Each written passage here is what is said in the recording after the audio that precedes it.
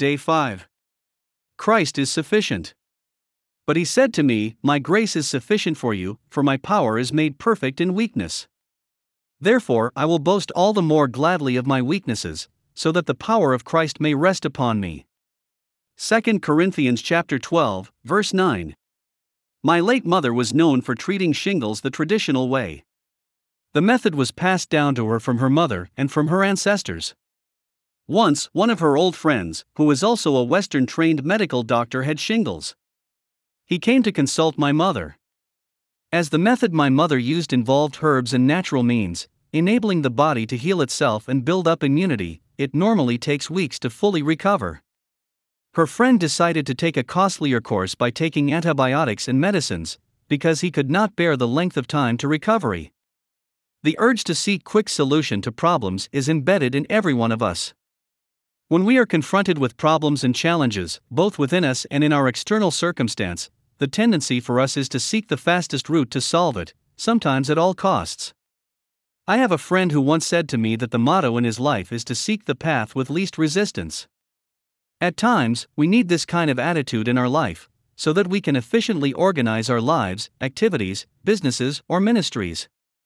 Without any doubt, in a commercial or professional setting, this is one of the qualities we seek in the employees.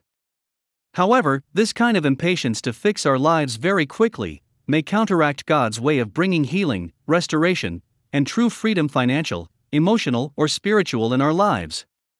The Lord is long-suffering. He has our best interest in His heart.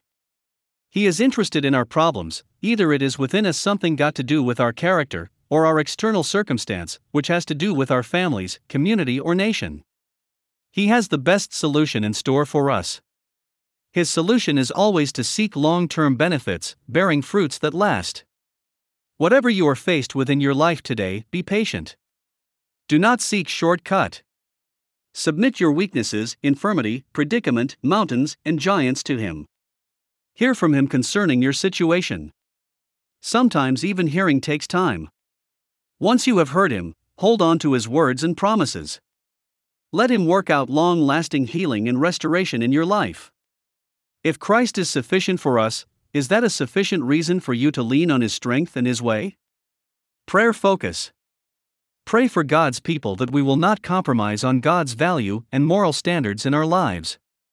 Pray for leaders in God's church and this nation that they will not compromise on righteousness in order to seek short-term solutions in addressing the current challenges.